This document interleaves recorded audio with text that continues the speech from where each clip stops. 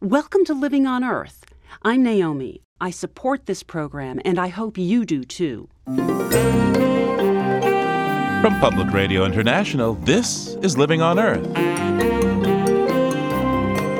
I'm Steve Curwood. The latest round of UN climate talks are underway in Bonn, Germany, and Christiana Figueres, the negotiations chief, says she's optimistic about finding a real solution to global warming. We don't have an option. We don't have a plan B because we don't have a planet B. We are going to solve this. How to chart a path forward to a global climate deal by 2015. Also, listening very intently for very quiet sounds under the earth, the sound that's made by worms. No, they're extremely quiet.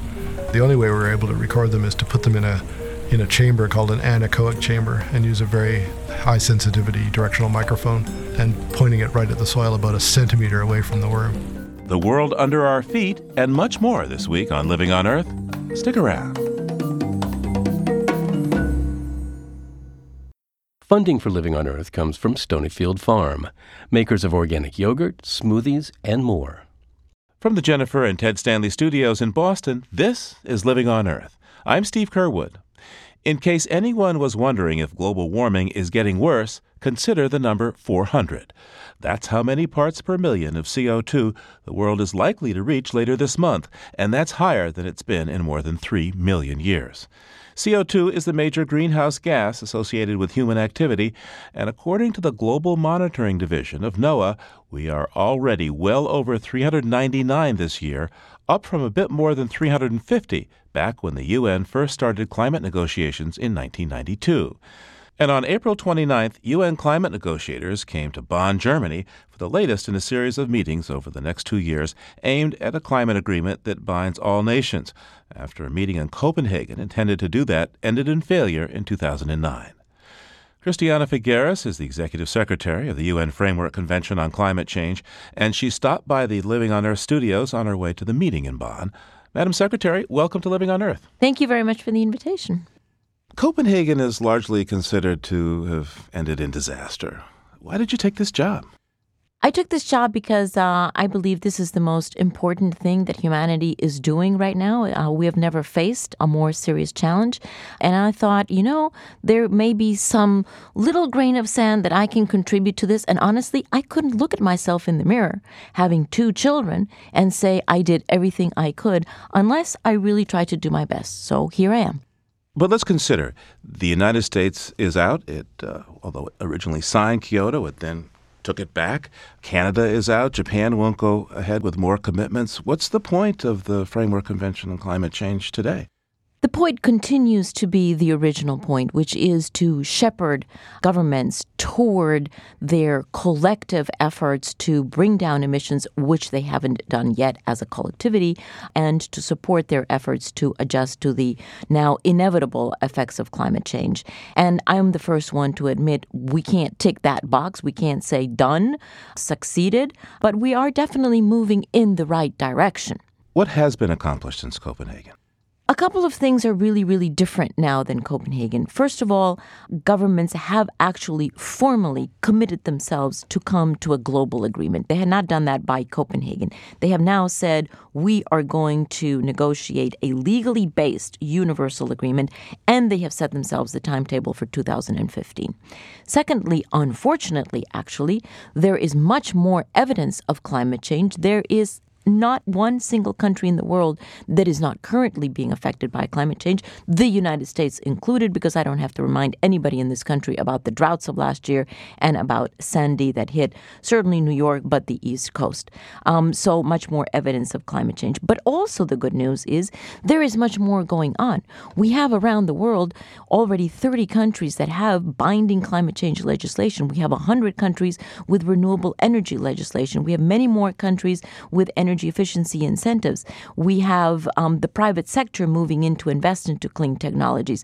There's much more bottom-up activity to respond to climate change and to address climate change than we had before. In addition to that, what governments have actually moved on is they've moved into the Kyoto Protocol second commitment period, which started on the 1st of January of 2013. The reason why the Kyoto Protocol is important is because it is the treasure box of the rules and regulations that give integrity, environmental integrity to the efforts of governments. Without those rules and regulations, we would not know whether we're progressing or not. The downside to the Kyoto Protocol as we have it now, because you've mentioned that some countries have exited, is the fact that it only covers 10 to 12% of global emissions. So governments understand that, and they understand that they actually need to cover 100% of emissions, which is why they have now committed themselves to a global agreement by 2015. Some would say that the structure of the Kyoto Protocol itself, to have developed countries go first, was flawed, given that it required countries to surrender what they perceived to be a competitive advantage to big and powerful developing countries, such as Brazil and China and India. What's your opinion of that in hindsight? I don't think that the Kyoto Protocol was flawed. It was very well fundamented on the principle of historical responsibility. It is incontrovertible that industrialized countries, in particular the large industrialized countries, let's talk about the United States, have much more of the historic responsibility. So the Kyoto Protocol was conformed according to that rationale, and that was fundamentally correct. Now, however, we are moving into a different future. And now it is not just about historical responsibility, it is also about future capacity to contribute to the solution. And it's also about the gradual recognition that all countries are coming to that actually it is a collective responsibility of all countries, no matter how small and how large. We are now at the point where every single country has to assume some responsibility according to their capacities.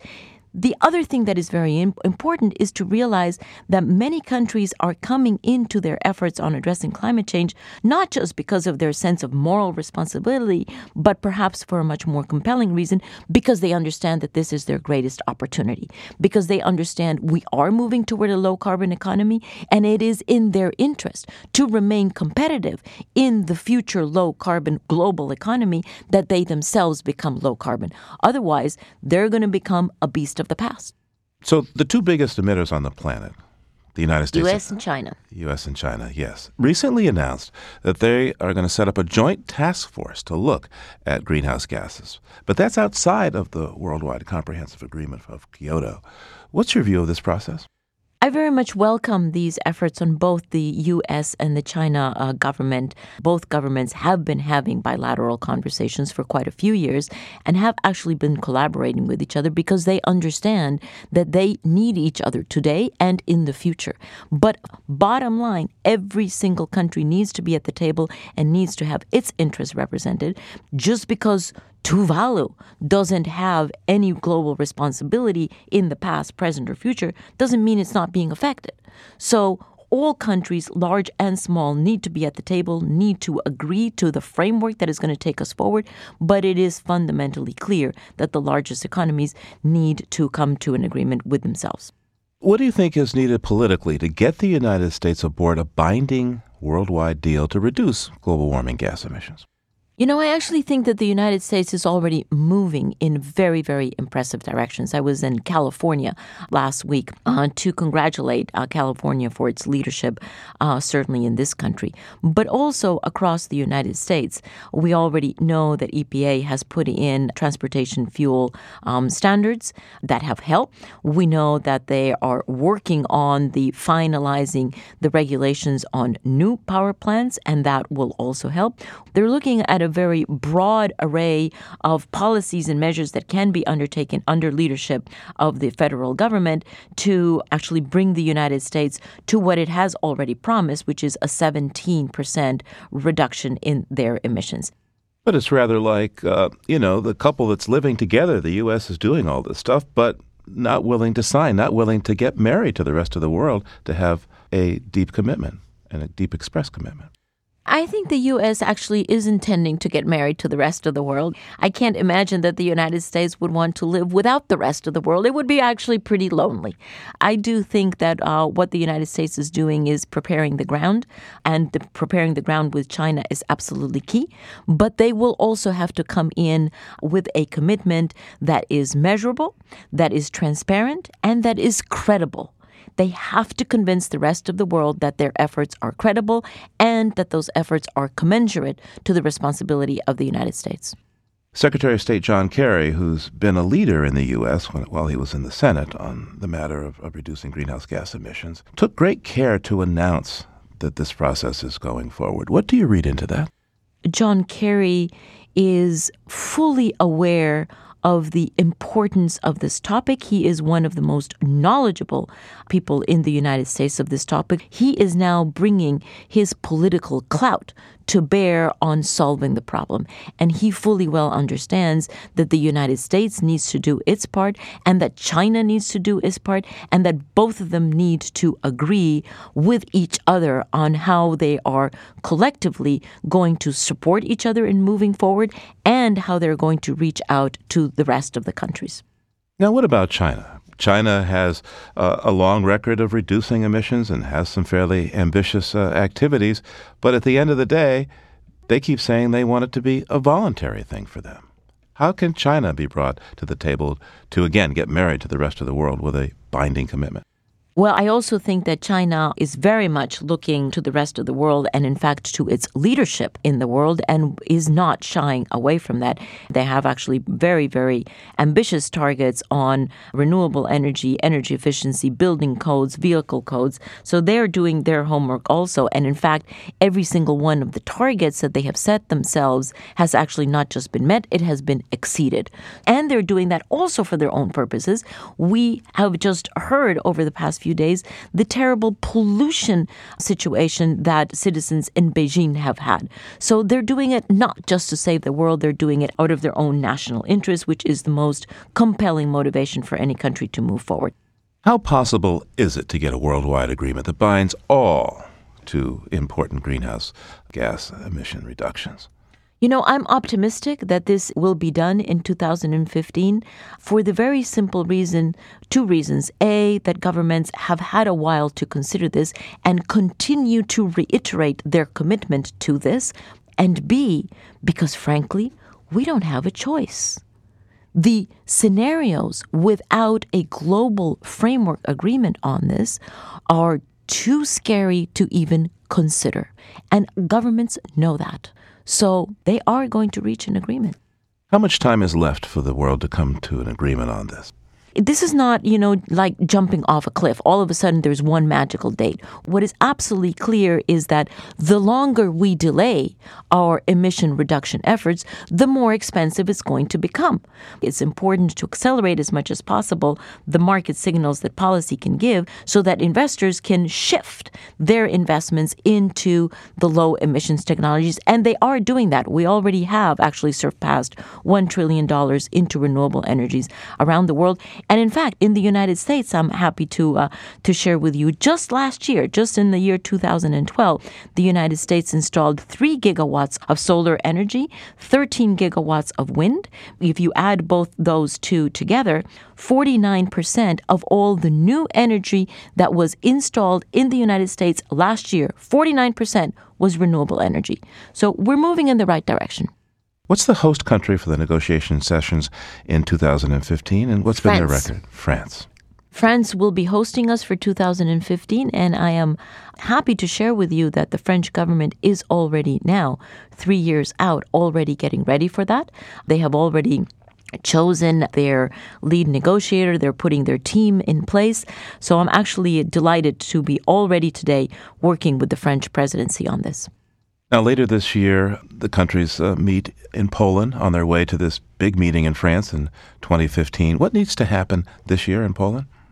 This year in Poland, there needs to be much more clarity than we have right now as to what the milestones are going to be. What are they going to accomplish on the road toward the agreement, because the draft agreement needs to be on the table by December of 2014.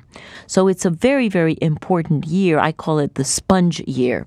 It's a very important year in which they need to collect as much information from each other as to what their expectations, their collective expectations are, what this framework is going to look like, and how is it going to be flexible into the future.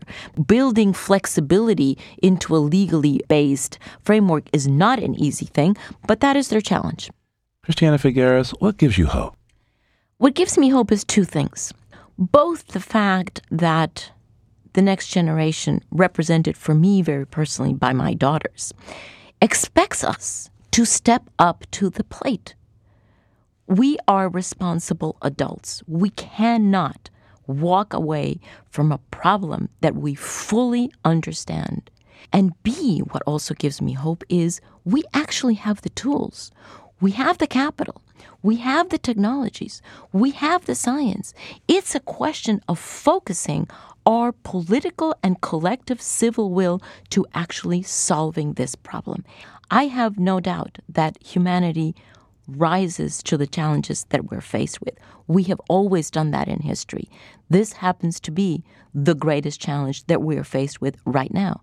But every other challenge that we have actually stepped up to in history has been the greatest challenge. So we don't have an option. We don't have a plan B because we don't have a planet B. We are going to solve this. Christiana Figueres is Executive Secretary of the UN Framework Convention on Climate Change. Thank you so much for coming by. Thank you for the invitation.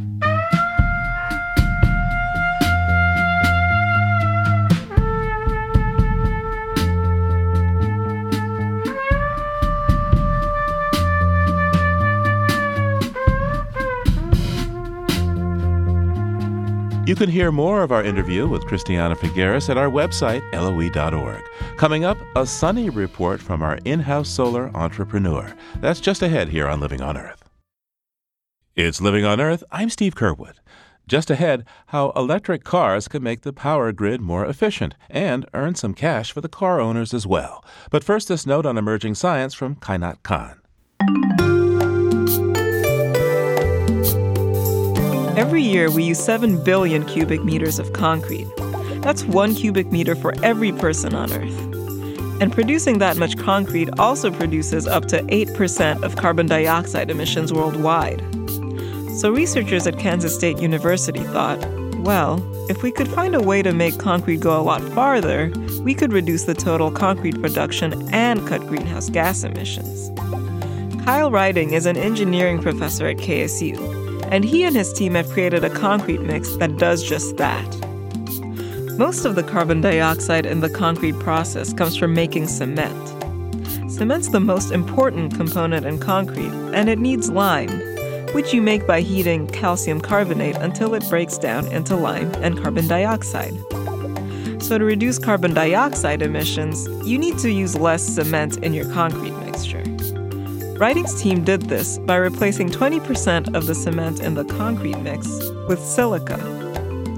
When silica is mixed into cement, it reacts to make concrete stronger and more durable.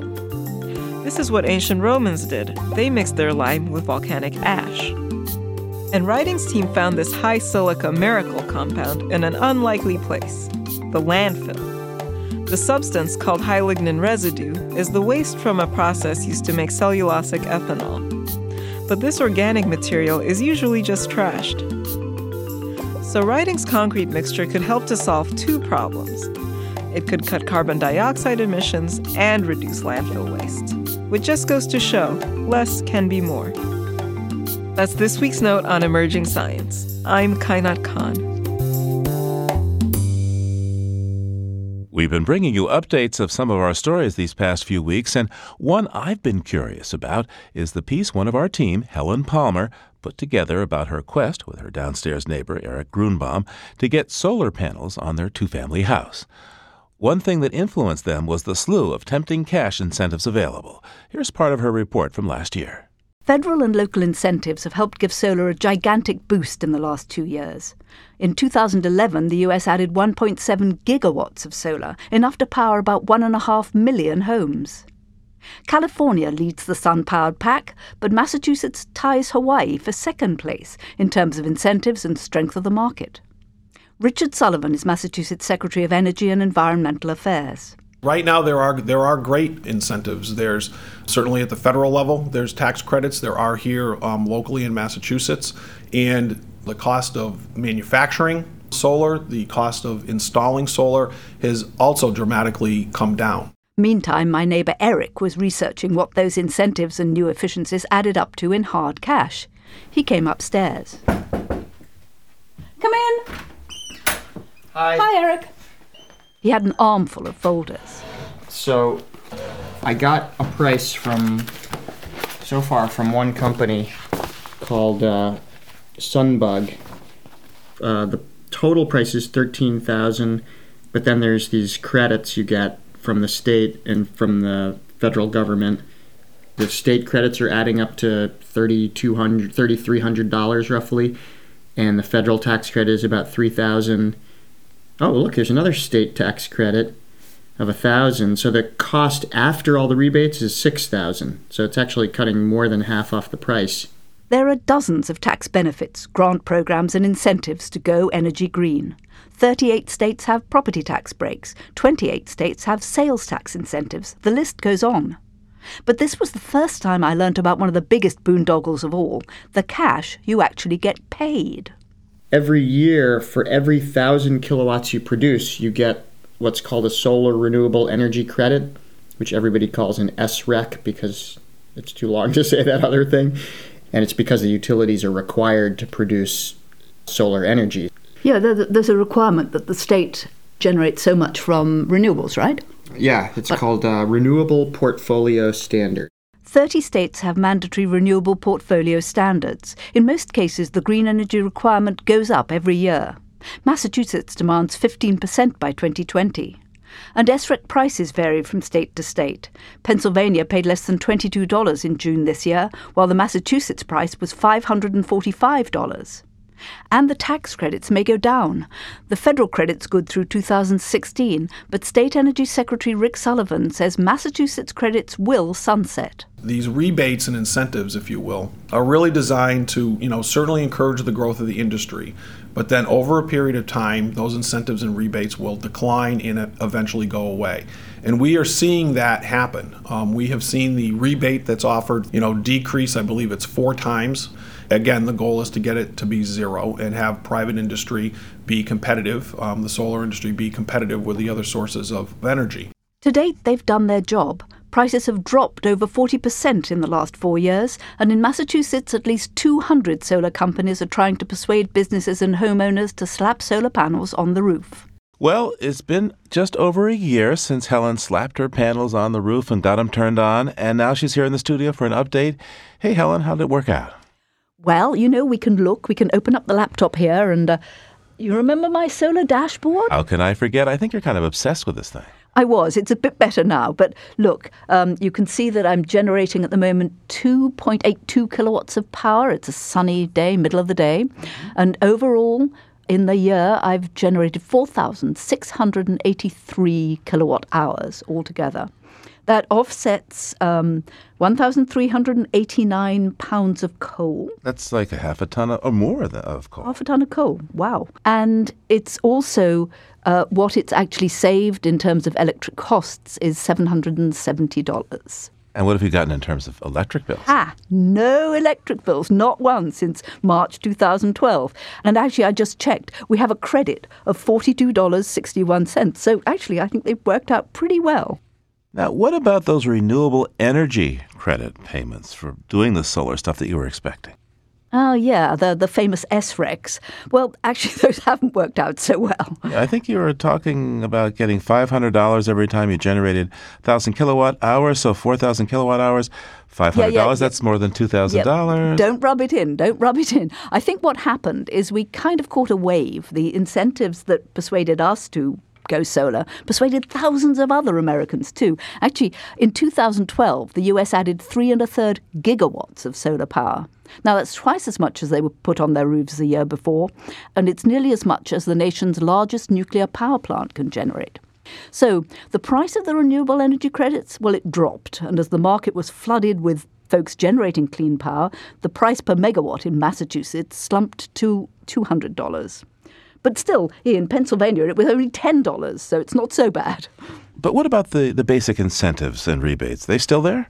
Yeah, both nationally and here in the Bay State. There's a special program called Solarize Massachusetts. That has lots of incentives. And the governor, Deval Patrick, he just announced a new goal of 1,600 megawatts on roofs by 2020. We blew through the last goal. That was 250 megawatts 4 years early.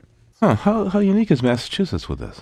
Not actually as unique as all that. It's got a very good set of programs, but actually most states have them. They have sort of grants and loans and property tax and sales tax breaks. Lots of ways to persuade us all to go for green power. And Helen, before you go, though, I got to ask you something else. You are our resident beekeeper. Yeah, I'm not at the moment because my bees all died over the winter, you remember. Oh, yeah. In fact, that's why I wanted to ask you about that, because there's an update on another story we've been following, bees and the neonicotinoid pesticides, and those chemicals are suspected of being one cause of the massive die-off of honeybees.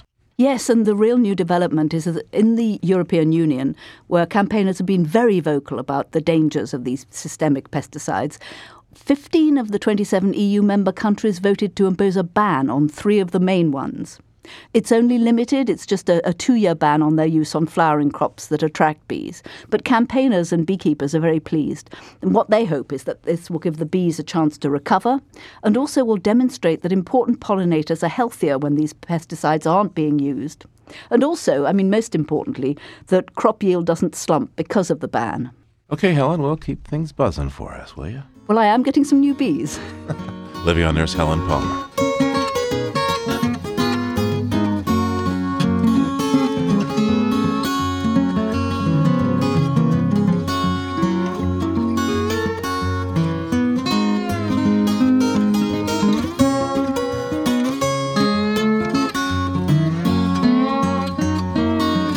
Now, electric cars are still big-ticket items, but a new system developed at the University of Delaware now allows electric car owners to sell some of the power stored in their batteries back to the grid when the car is not in use.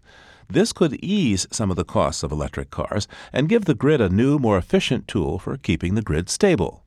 Load balancing ensures that there's always enough power to go around. It keeps our lights from flickering and our clocks from running slow. Joining us now is Willett Kempton. He's a professor in the College of Earth, Ocean, and the Environment at the University of Delaware and a member of the team. Welcome to Living on Earth. Thanks, Steve. I appreciate it. So, Professor, your system helps the grid balance its power. How does the grid balance power now, and what does the system that you've developed offer as an advantage? Well, now the grid balances power by large generators that are run at half speed. So if you've got a 100 megawatt power plant, you might run it at half that, 50. And then when there's too much power, you drop down a bit from 50 towards 0. When there's not enough, you push up from 50 up towards your maximum amount. And so they're shifting up and down these huge power plants. And that's fairly inefficient. It is. You're taking a big unit that's supposed to be run at a single speed, and you're changing the speed constantly. Plus, you're only getting half the ability to produce power that the system was designed for. So what can the electric car do to be more cost-effective in balancing this load? Well, a car battery can either charge the way you would if you're charging up for a trip, or it can discharge. There's several automakers that have car batteries that can discharge onto the grid, and we're using one of those. So that is the same thing as varying the speed of a power plant. If there's too much electricity on the system, we charge the batteries faster. If there's not enough electricity on the system, we discharge into the power system. So that allows us to take a totally clean device that changes very quickly, has very minimal wear and tear by moving up and down, and we can use that for the same purpose that large power plants are used for now. And what we're doing is asking, there's batteries out there. The average American drives 1 hour per day. That means 23 hours a day. There's a big battery system that was already purchased, and now we're just saying we've got a second use for that. So you're driving, and if you're typical an hour a day, maybe you drive a little further, 2 hours a day, but that means there's another 22 hours per day that the car is parked, and maybe some or all of that time it's close to an electrical outlet. So we're going to give you some value for those other hours that you're not driving. So how does this benefit an electric car owner financially? Well, per car, so far, what we've gotten, because we are on the market now, we've done all the permitting, paperwork, bidding, and all that, we're getting about $5 per car per day. So an individual car at that rate would earn $150 a month. Okay, I've got an electric car. I'm plugged into your system. But now I want to jump in the car and go to work. I need all the juice that I need to get to work. How can I be sure that I'm going to have that juice waiting for me when I need it? Well, if you sign up for our program, we're going to ask you some questions. We're going to say, what's your typical day's driving? What would you like to have as the minimum amount? So if you have a car that has a 100-mile range, which would be typical for an electric car, maybe going to work is 30 miles there and 30 miles back. That would actually be a bit more than the average commute. So we'll say, you can't plug in at work. Maybe PRI hasn't installed a charging station yet. So that means you need 60 miles on a typical day. We're add a bit to that just to make sure you don't run out. So we'd make sure you've always got 80 miles in the morning. Talk to me about the wear on the batteries. You can shorten the life of a battery if you're constantly drawing it down a bit and then topping it off without fully discharging it. How does your system deal with that problem? Well, we have spent a lot of time thinking about this, and actually, we've gotten a bunch of patents issued. We stay in the middle of the charge. If you look at the wear pattern on a lithium-ion battery, which is what we're using, most of the wear occurs when it's nearly all the way discharged or nearly all the way filled up.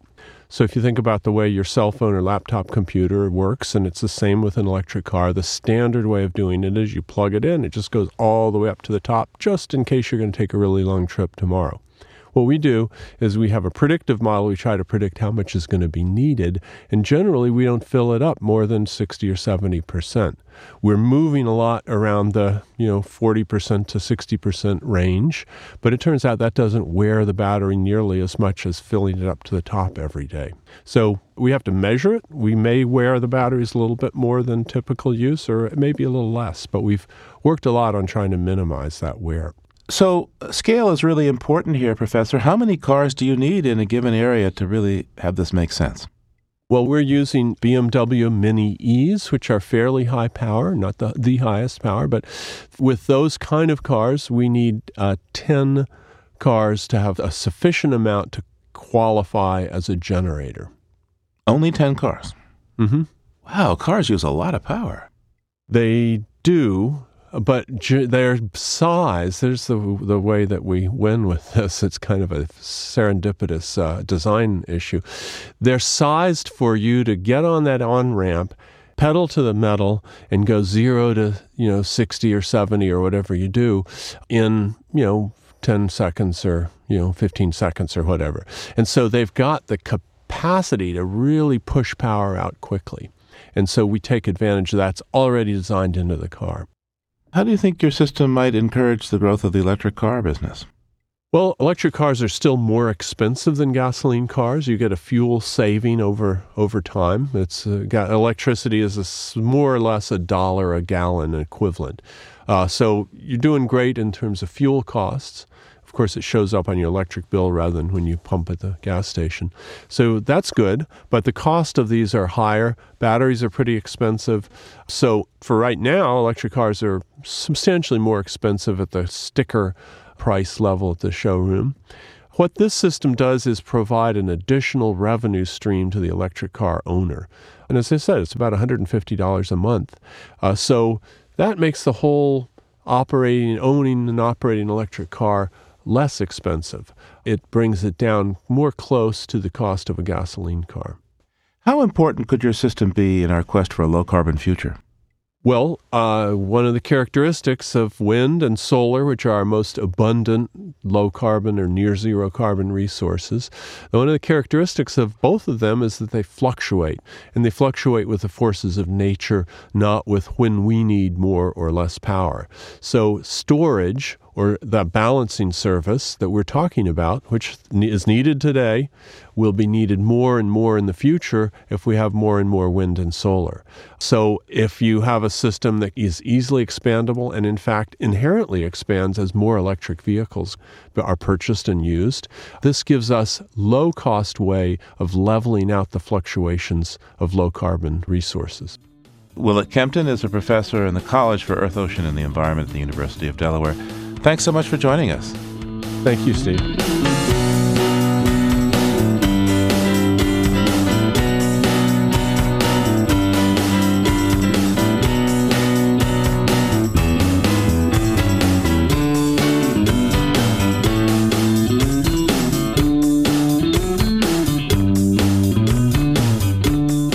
Coming up, a new grass sprouts, and it could help control flooding. Stay tuned for more of Living on Earth.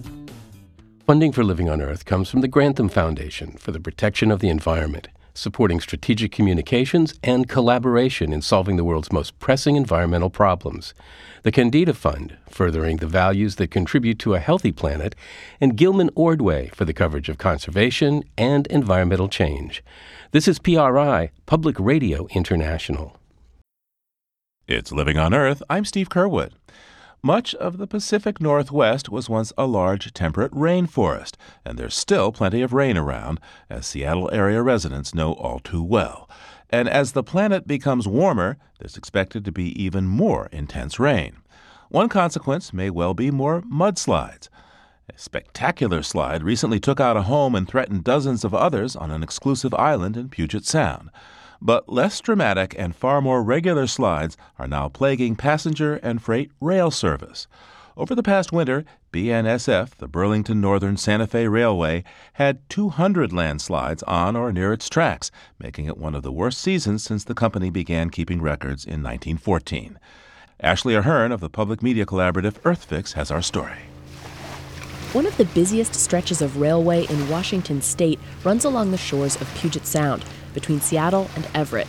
It's also one of the most high-risk corridors for landslides.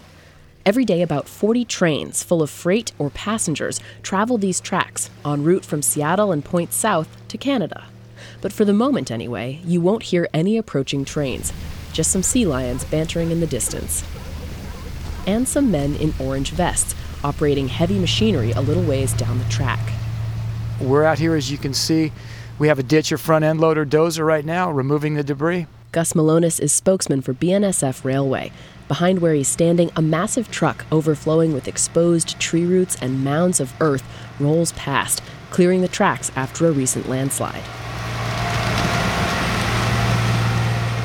Malonis says this has been a bad year for slides. This would rate right at the top, definitely top 5. As far as slide after slide, some feel top 3. That's top 3 worst years for landslides in BNSF's recorded history. The company has been keeping a tally since 1914. Landslides are caused by a lot of different things: increases in housing development on bluffs, changes in vegetation, but ultimately... What causes a landslide is ultimately gravity. That's Jonathan Gott. He's a scientist with the U.S. Geological Survey and has studied landslides in western Washington. So you've got a steep slope, and gravity wants to pull everything down. And then when water infiltrates into the soil, it changes the state of stress in the soil. That's right. Water stresses out soil.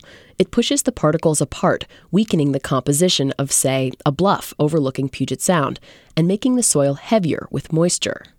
Climate change experts predict that in the Northwest we could see more precipitation overall, with heavier downpours and storm events. In Washington, the average annual precipitation has increased by about 1/3 of an inch each decade since the beginning of the 20th century. And this winter saw above-average rainfall in North Puget Sound.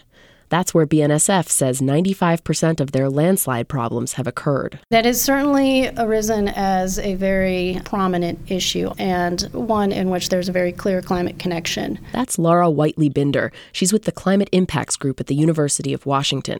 Whiteley-Binder says that while you can loosely tie individual rain events to mudslides, there's no way to prove that climate change is to blame for this year's bout of landslides.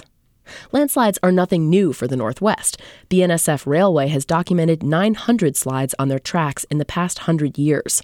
But Whiteley-Binder says in the future, there could be more wet winters like this past one. So moving forward through time, we are expecting to see more winter precipitation and more intense precipitation events. So we would anticipate seeing a greater risk of landslides moving forward in time. The Washington State Department of Transportation had 55 rail cancellations due to mudslides in 2012. Carol Lee Rolkvam heads environmental policy at WashDOT. In 2011, she co-authored an assessment of WashDOT's vulnerability to climate change. We're aware now of more upriver flooding than we've seen in the past, more extreme rain events, the sudden and intense rain that we've been experiencing more frequently.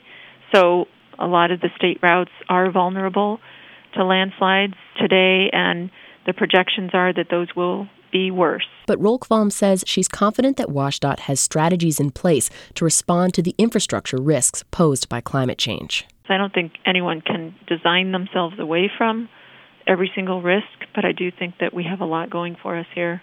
Gus Malonis with BNSF agrees that there are a lot of near-term engineering solutions for the railway. We've made appropriate drainage, ditching. We've put up catchment walls. We've put up retaining walls, slide detection fences, the marine wall along Puget Sound. We've beefed it up. Malonis added that the railroad has spent millions and millions of dollars on rail upkeep, but could not give a specific figure. The federal government has provided $16 million to fund landslide reinforcement at 6 sites along this problematic stretch of railroad. Meanwhile, passenger rail traffic is on the rise, and if a proposed coal export terminal is built near Bellingham, rail use could jump as much as 50% above existing traffic levels here. I'm Ashley Ahern in Seattle.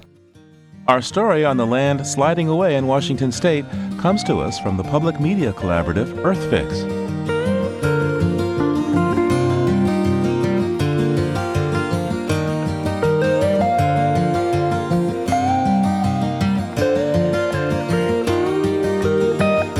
Now, if we're to cope with the increased rainfall and flooding of a warming climate, we'll need all the skills of our scientists.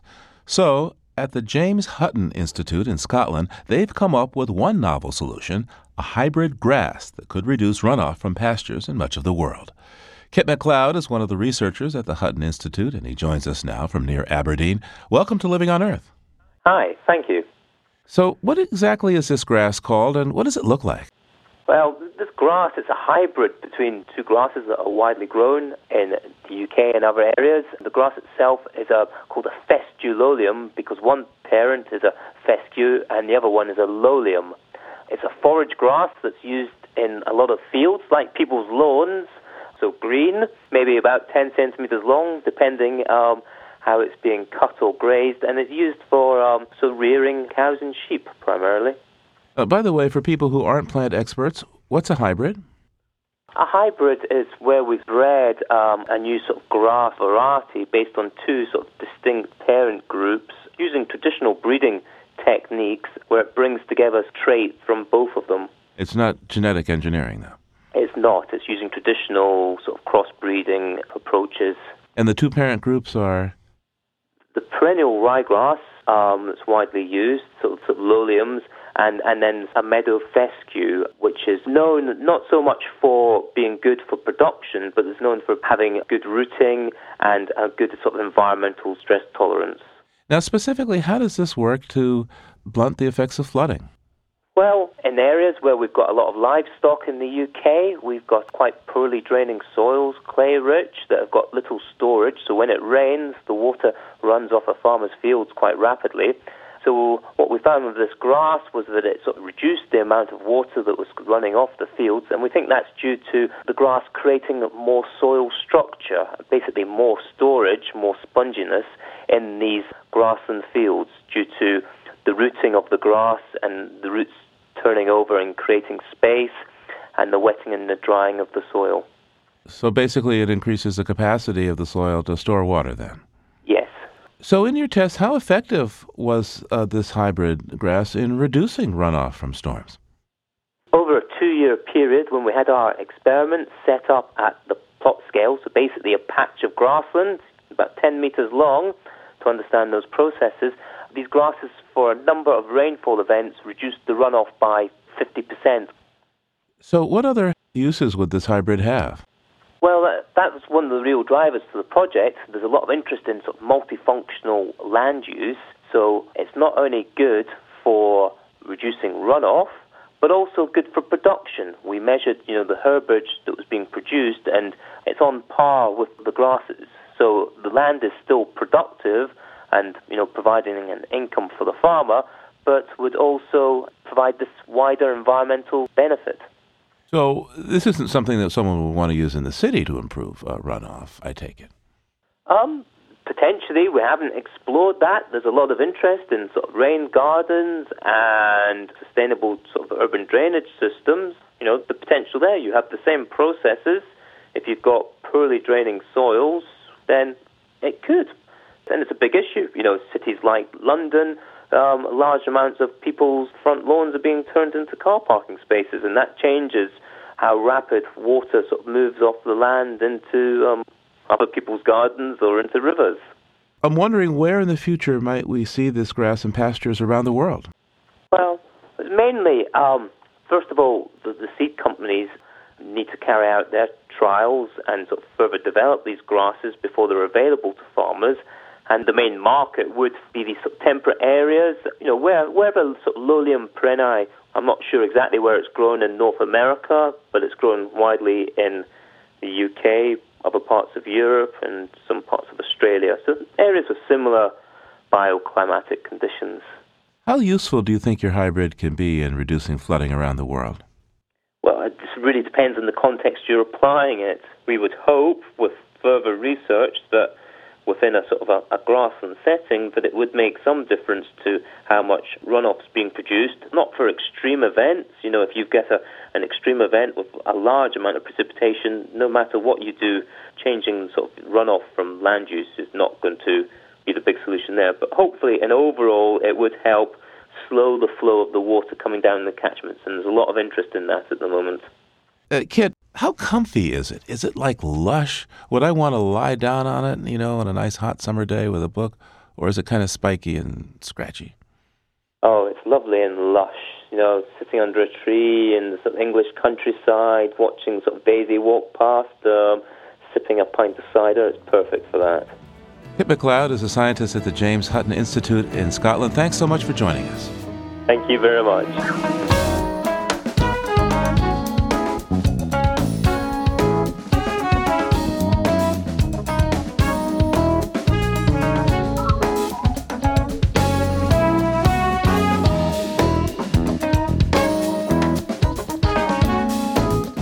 Now, one of the other drivers of soil structure is the world of life under the grass, the many invertebrates that mostly we don't think about.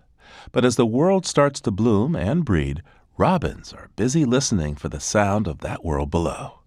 From the Western Soundscape Project, Jeff Rice listens in. Take a listen to your lawn for a minute, just beneath the soil. Those are earthworms. The worms are moving through the soil, and the little particles of sand are hitting against each other. That's Dr. Bob Montgomery of Queen's University in Canada. He made these recordings. Chances are you've never heard earthworms before. No, they're extremely quiet. The only way we're able to record them is to put them in a chamber called an anechoic chamber and use a very high sensitivity directional microphone, one that would pick up a human's voice at a couple of 100 meters, and pointing it right at the soil about a centimeter away from the worm. So you might think that such a very, very quiet sound would be pretty insignificant. Hardly a sound at all, really. But consider this. Next time you see a robin on your lawn, take a look at how it catches worms. Well, way back into the 1800s, people writing about robins have thought that they were listening when they were foraging on lawns. You see a robin hopping along, and then it cocks its head, and lots of people, lots of naturalists have written popular articles saying that they're listening for worms. Nothing was scientifically proven until several years ago when Dr. Montgomery and a colleague were taking a break from their usual fieldwork. Dr. Montgomery studies, among other things, reproductive behavior in birds, and they noticed robins cocking their heads toward the ground. It really looks like they're cocking their head and listening.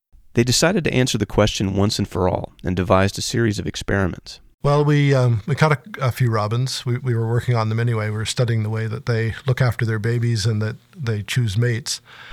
And so we grabbed a couple and put them in a outdoor aviary that we had at our field station.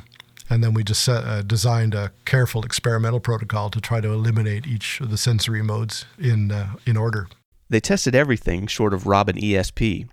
They hid worms behind barriers, eliminated the possibilities of smell and touch, but just based on hearing, robins found the worms with no problem. The two scientists published their findings in the journal Animal Behavior. Just how a robin is able to hear something as quiet as an earthworm is still unknown, but they're not the only birds that can locate food this way. Magpies are also known to locate scarab beetle grubs in the ground through hearing. For Living on Earth, I'm Jeff Rice.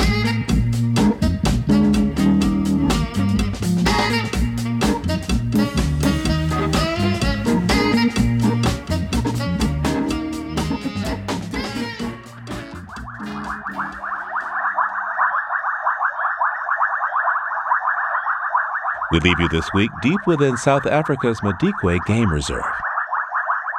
During the day, elephants, giraffes, lions, and warthogs come to drink at the Inkwe Pan water hole, but at night it comes alive with a chorus of male Cassina frogs and crickets.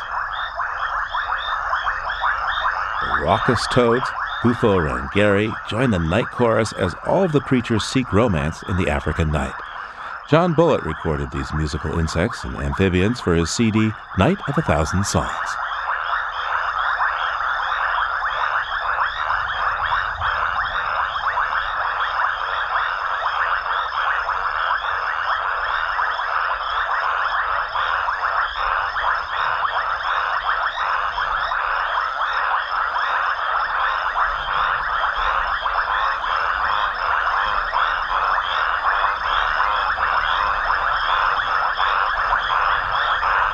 Living on Earth is produced by the World Media Foundation.